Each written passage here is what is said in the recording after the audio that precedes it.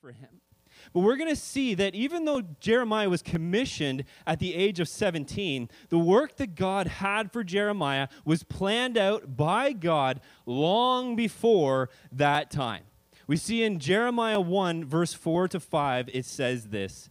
Now the word of the Lord came to me, saying, Jeremiah is writing this. Well, actually, Jeremiah is not writing this. He's having someone else scribe what he's saying. But now the word of the Lord came to me, saying, before I formed you in the womb, I knew you. And before you were born, I consecrated you. I appointed you a prophet to the nations. So God comes to Jeremiah when he's 17 years old. He says, I have a job for you, Jeremiah. And it is a job that before you were born, I had planned out for you, and I consecrated you for it. That means I set you apart, right? It's the same idea as how God sets apart the firstborn. It's the same idea as how the temple of God is consecrated and set apart as holy. God sets apart Jeremiah before he was born. He says, I consecrated you for the role of being a prophet to my people and to the nations. So Jeremiah had a very specific purpose on his life before he was even born. And God gives us this reason for why he commissioned Jeremiah into this role. God says, before you were even conceived, Jeremiah, before I had formed you in your mother's womb, I knew you. I knew you. God's saying, I gave you this role because I knew you. You weren't even born yet. You weren't even a thought in your parents' minds, but I knew you. And it's out of that knowledge of you that I decided to give this role of prophet to you. Now, the meaning of the word translated knew in the Hebrew, it involves this idea that when God knitted Jeremiah together, he considered him. I mean, he looked at his personality, he looked at his talents, he looked at his traits that he had knitted into him, and he knew Jeremiah would be able to do the role that he had for him to do. It's like a pep talk from your heavenly Father. It's like, Jeremiah, you can do this. Right? You know, as a kid, when you're little and your parents are like, I believe in you, you can do this, you got this. And you're like, all right. You know, you can jump over mountains. It's kind of like that. God's like, Jeremiah, I knew you got this. And it's a pep talk from God. Do you know that God has the same kind of intentionality, the same kind of foresight, and the same kind of planning for each one of us in Christ? Because Ephesians 2:10 makes that undeniable. The parallels between Jeremiah and someone who is in Christ are significant when it comes to God's preparation of the works that he has for us. Jeremiah was consecrated. He was set apart. And a follower of Christ is consecrated, is set apart through faith in Jesus. This is what 1 Peter 2:9 says, right? But all followers of Jesus says, you are a chosen race. You are a royal priesthood. You are a holy nation. That means you've been set apart. You're a people for God's own possession. And just as God chose Jeremiah and appointed him a prophet before he was born, God planned work for you in his kingdom before you were born again in Christ. Like, that's incredible. That's what Ephesians 2:10 says. You were created in Christ for good works, which God prepared beforehand.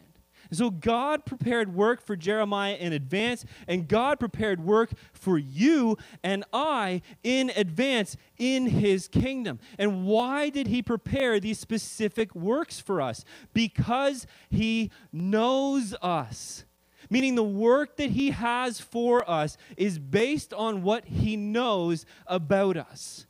And here's what that should do for you, and here's what that should do for me. That should strengthen us. That should encourage us. We should be like, yes, God, let's go.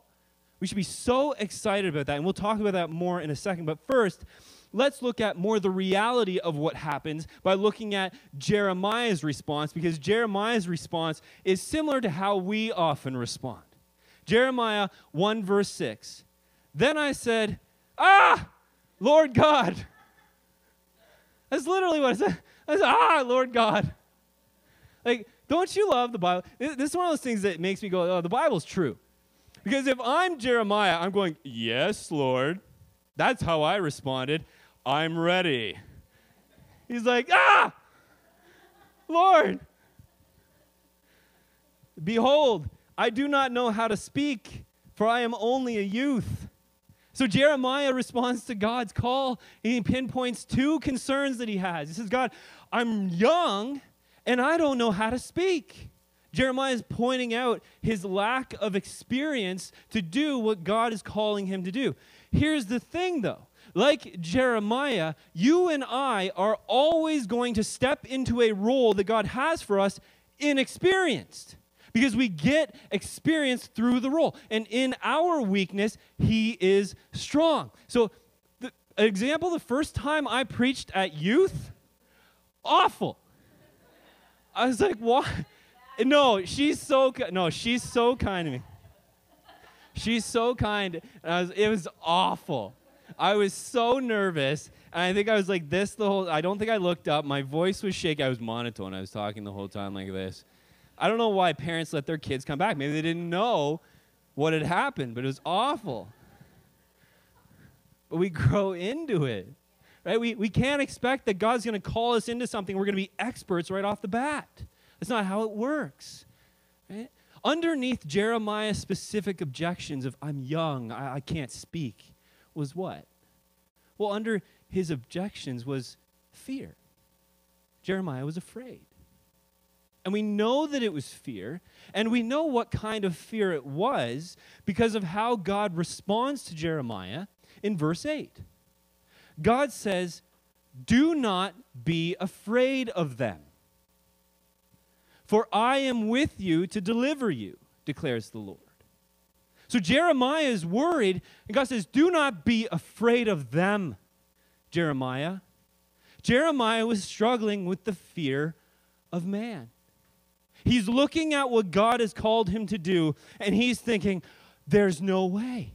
I'm young. They're not going to respond to what I have to. I'm not even a good speaker. How am I going to do this? They're going to laugh me out of the place. He's worried that people aren't going to listen to him, that people aren't going to take him seriously. He is worried about the response of people that he will receive. And that is so often what you fear and what I fear. What are they going to say about me? What are they going to think about me if I actually step out and do this work for God? And sometimes the worst part about it is we don't even always fear those who are outside of Christ. We fear those in Christ as well. If I step into this, what are they going to think? What are they going to say about me? And that fear so often keeps us from stepping into the good works that God has prepared for us to walk in.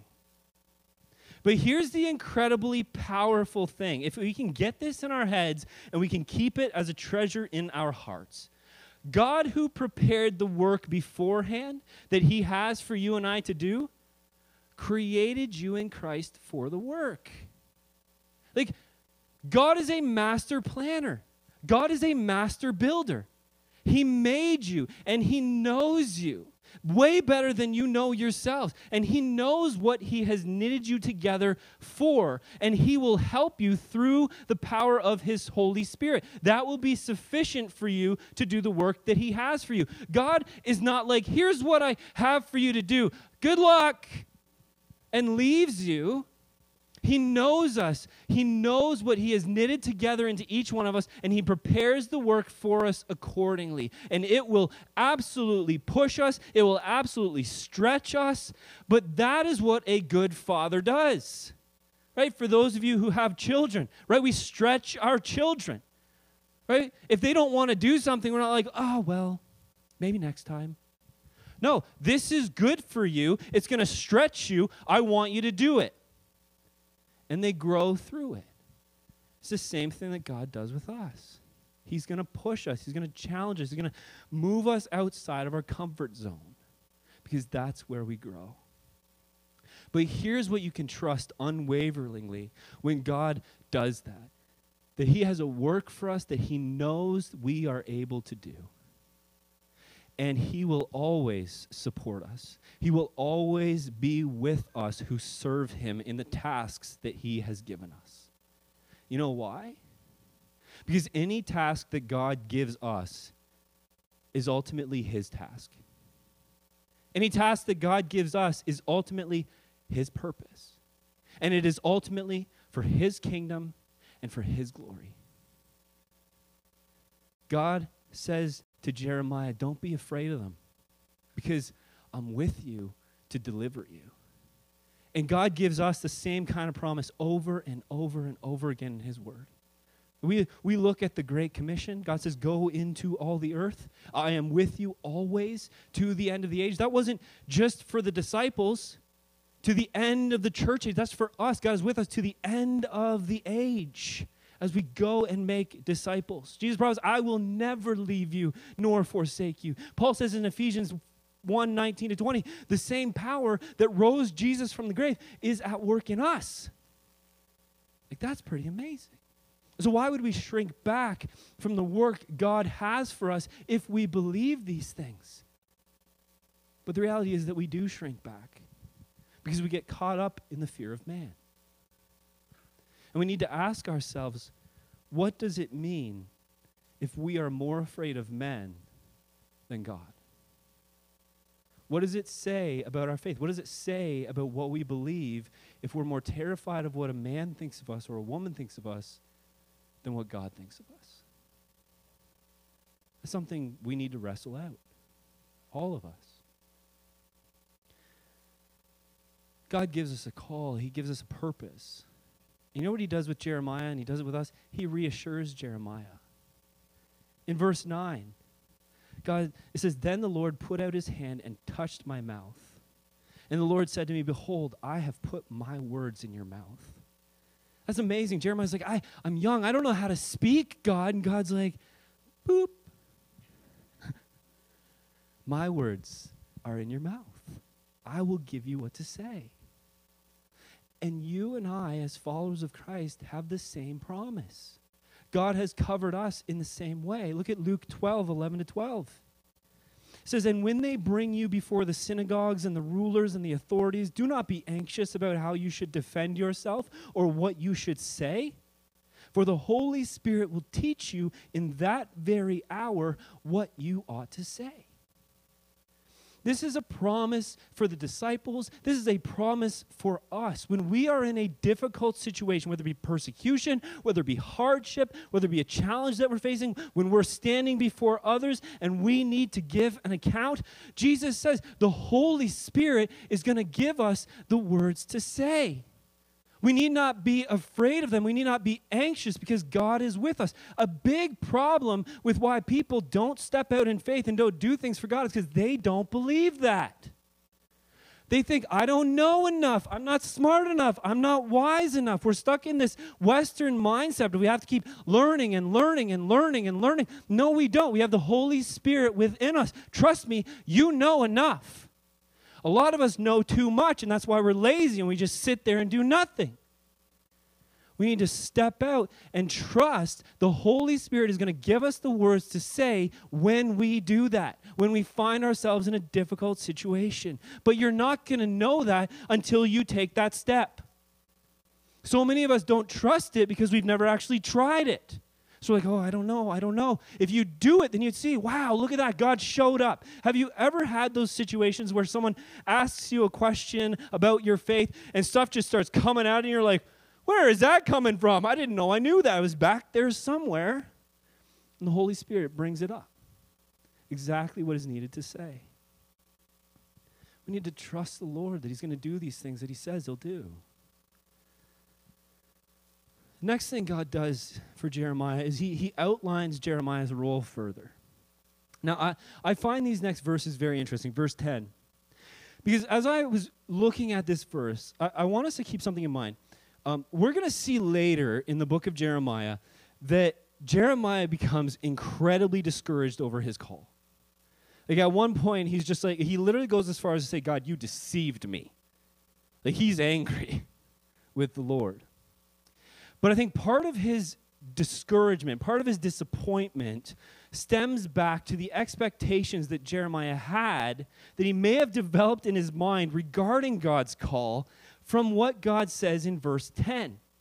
Because I was a young man once, I'm still a young man, young-ish, and I can just imagine what Jeremiah was thinking. Look at verse 10. God says, see, I have set you this day over nations and over kingdoms, to pluck up and to break down, to destroy and to overthrow, to build and to plant. Now, you hear that as a young man, you're like, yes, that's amazing. What do you mean? I'm going to be over kingdoms? I'm going to tear things up and destroy things and build and plant? It's like, let's go. That sounds awesome.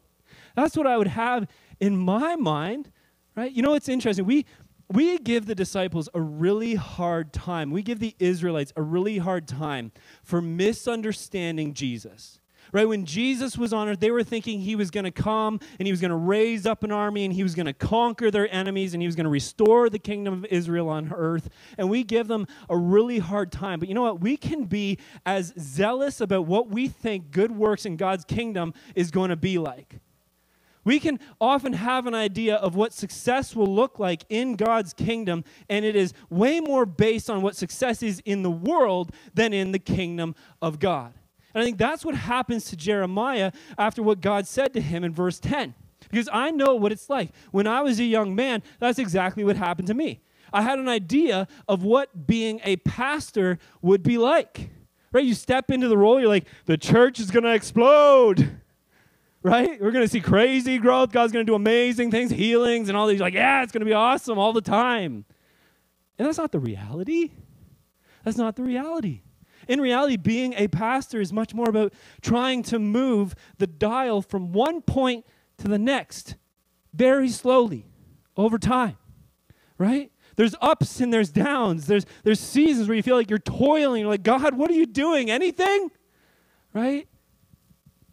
It's like sometimes you're like, am I failing at my call? What is happening here, Lord? And then there's those seasons of sweetness where God just seems to be blessing everything. But the reality is, for me, I walked in, I was like, okay, let's go. We're going to tear everything down and build everything up. And the reality is, pastoring is walking people through a lifelong process of sanctification 1 degree at a time. It's not quick work. It takes endurance. And the same is true for whatever God calls people to do in his kingdom. It takes endurance. It takes perseverance. You know, Jeremiah may have had a call to pluck up and break down and destroy and overthrow and build and plant. But here's the thing that maybe Jeremiah didn't think about in the beginning of his work that he learned very quickly as he continued to prophesy to Israel and the nations that discouraged him later on. Nations and kingdoms do not want to be plucked up. Nations and kingdoms do not want to be destroyed. They do not want to be overthrown. They want to endure. They want to hold on to power, and they will do whatever is necessary to hold on to that power as long as possible. And that is what Jeremiah was up against in his call. He was up against nations and kingdoms that did not want to let go of the power that they had. That's why Jeremiah's call was so immensely difficult. And brother and sister in Christ, this is what you are up against. This is the exact thing that you're up against. Just like Jeremiah was called to overthrow kingdoms, you and I, as followers of Jesus, are called to overthrow the kingdom of the enemy. Do you understand that? That anything that you do for the kingdom of God, you are plucking up, you are tearing down, you are destroying, you are overthrowing so that you can build and you can plant God's kingdom. So we have to have the right perspective and expectation of the work that God's calling us to. How do you think it's going to go? Satan hates God. He hates the kingdom of God. He hates you as a child of God. Do you think he will give up ground in his kingdom easily? No, he will not. We are in a battle. We cannot go into any work that we do for God with this skewed kind of North American view of victory as though it's going to be easy. Victory is just going to come. God's going to bless everything that I do. God's work is hard. And each season, whether you're tearing down, whether you're building up, whether you're planting, has its own challenges and difficulties. Sometimes it's as difficult to build as it is to tear down. Like, why do you think sharing the gospel is so hard? Why do you think it's so hard? Because when you're sharing the gospel, you are attempting to tear down Satan's kingdom. And what does he use to keep us from doing it? The fear of man. Do not be afraid of them. The Lord is with you wherever you go. I want us to understand doing good works for the Lord is the most fulfilling thing we can do as we abide in Jesus, producing good fruit. But it's not easy. It's not easy. And this is why last week when I talked about Daniel, I didn't focus on the blessings of God, because when you read Daniel, God blessed him immensely in all of his faithfulness. You read Jeremiah, it's a different story. You read Job, it's a very different story. Right? And so we can't have this idea that faithfulness is directly correlated to God's blessing. God holds us fast. We will be blessed in eternity for the work that we do, but it's not always going to be easy here. And I think a lot of us think, well, I'm just going to step into it and it's going to be successful. You know, sometimes you're going to step into something and it's going to fail, and it doesn't mean that it was wrong. And we just have to trust the Lord and not fear man, but trust God. And so do you fear God over man? Here's another thing I know about each one of us that we see in Jeremiah 1:11-13. It says, "And the word of the Lord came to me, saying, Jeremiah, what do you see? And I said, I see an almond branch. Then the Lord said to me, you have seen well, for I am watching over my word to perform it. The word of the Lord came to me a second time, saying, what do you see? And I said, I see a boiling pot facing away from the north." You see what God's doing there? God's testing Jeremiah. He's testing Jeremiah's sight before he sends him out. He's like, bloop, here's a vision. What do you see, Jeremiah? Yeah, good. You passed that test. What do you see now, Jeremiah? Yeah.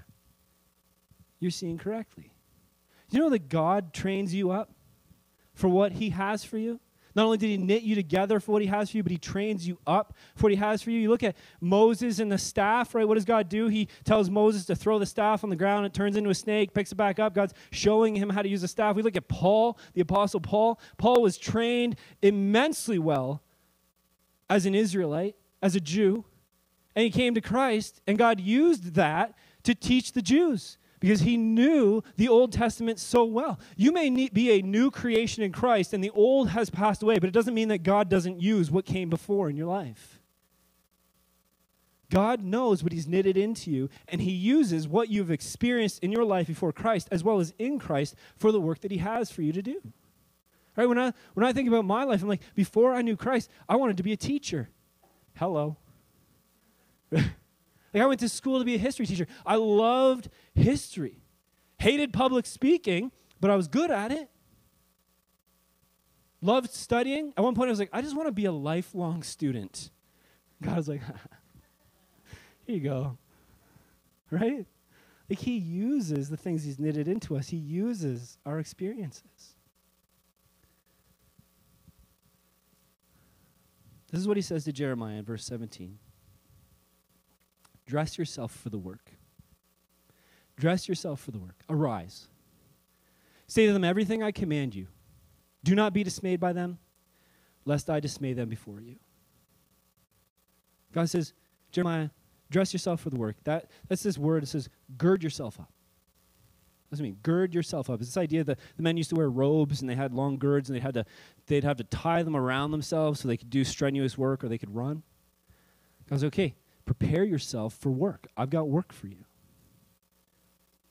And do everything that I command you. Be obedient, Jeremiah. And you see what God says to him? I think it's very interesting. He says the same thing to us. He says, do not be dismayed by them. He says, Jeremiah, do not fear them. Don't be intimidated. Don't be discouraged. Another meaning for that word is don't lie prostrate before them. You serve me and me alone.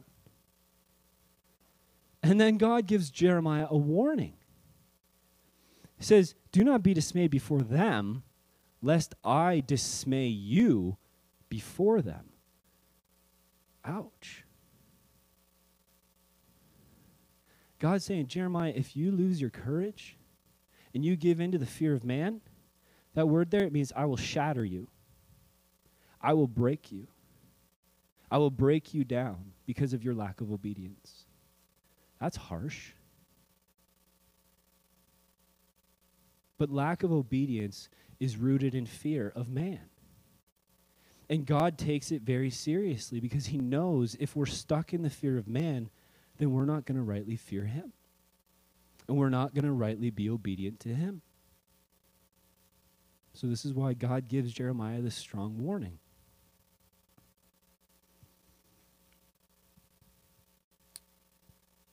Here's your growth step for this week.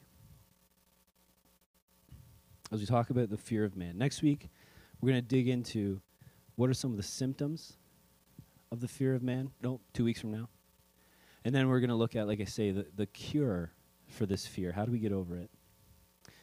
But for this week, your growth step. What good works are you not doing out of fear? What good works has God created you in Christ for that you are not stepping into specifically because of the fear of man? Where does the fear of man hold you captive? I know what it's like to struggle with the fear of man. It holds you captive. And it's something that needs to be broken off of our life. And so my encouragement to you is come before the Lord and ask. And then confess to God. And ask him to uproot that fear of man in your life. And then increase your faith so that you can trust him and fear him as you should. And as always, there's going to be people up here after service that want to meet with you and want to pray with you. And so if there's something you just need to talk to someone, like, I'm struggling with fear. If you need prayer over it, there's going to be people here who are going to pray for you for that very thing. Let's pray together now. Father, thank you for your word. Lord, and I thank you for the good works that you've prepared beforehand for all those who are in Christ. Lord, would you help us to trust that whatever you have for us, you've knitted it into us and you've prepared us for it. That we don't need to be afraid, because when you call us to do something, it is ultimately for your purposes and your glory. And Father, when we take steps of faith and steps of obedience, may we not have the kind of North American mindset that everything's just going to work out so perfectly all the time. Just like in Jeremiah's life, we can be faithful, and it can be very, very hard. And it can look like you're not blessing the work, but we are exactly where you call us to be. And we just need to remain steadfast, and we need to remain trusting in you. And so, Lord, maybe there's those here today who are just like, God, I feel like I'm being faithful, and it just feels like I've been stuck in the muck and the mire for so long. Father, I just pray that you would encourage them. Encourage them in that you have not left them, that you have not forsaken them, that there are difficult seasons because we live in a fallen and broken world. And that just because they can't see your blessing over them right now does not mean that you are not with them. Help us to trust you in every season. Thank you for Jesus. Thank you that because you sent your Son for us, we can trust that you are with us always and you are for us. And we can trust in that promise in Romans that all things will work together for good for those who love you. We praise you this morning in the mighty name of Jesus. Amen.